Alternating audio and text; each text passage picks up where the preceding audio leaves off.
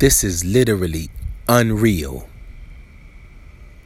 The way that I feel.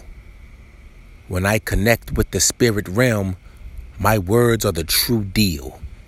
I had to fix a few things, work on myself, advance maintenance, make a stronger connection with my grounding rod as my energy starts to shift. Basically, there was a small crack between the yang and the yin. Sometimes the way to correct a problem is to go deep within, chisel and file to make the pieces fit back again.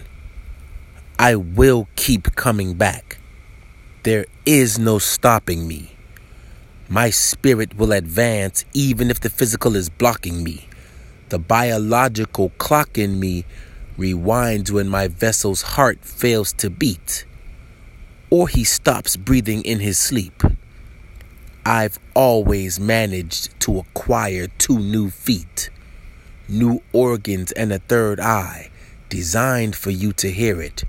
UMBUKU. The meticulous poetic surgeon dissecting your spirit. I'm stone cold in the record booth as my frequency hits the youth. Poetically, I'm the truth, and sharp as the shark's tooth. The ancestors use me to shake y'all up a bit. I can't get enough of it. You'd be amazed from the stuff I get. Spiritually, I could easily become your surrogate. And when it comes to the afterlife, I could ease your nervousness. But are you pleased with my services? I'll keep trying if you say no. One of my purposes is to disprove the skeptical.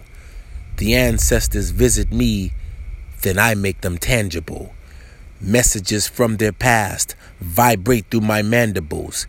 It's not like I have a choice. They specifically chose my voice. For all Africans who aren't awake, grab hold. Allow me to be your hoist.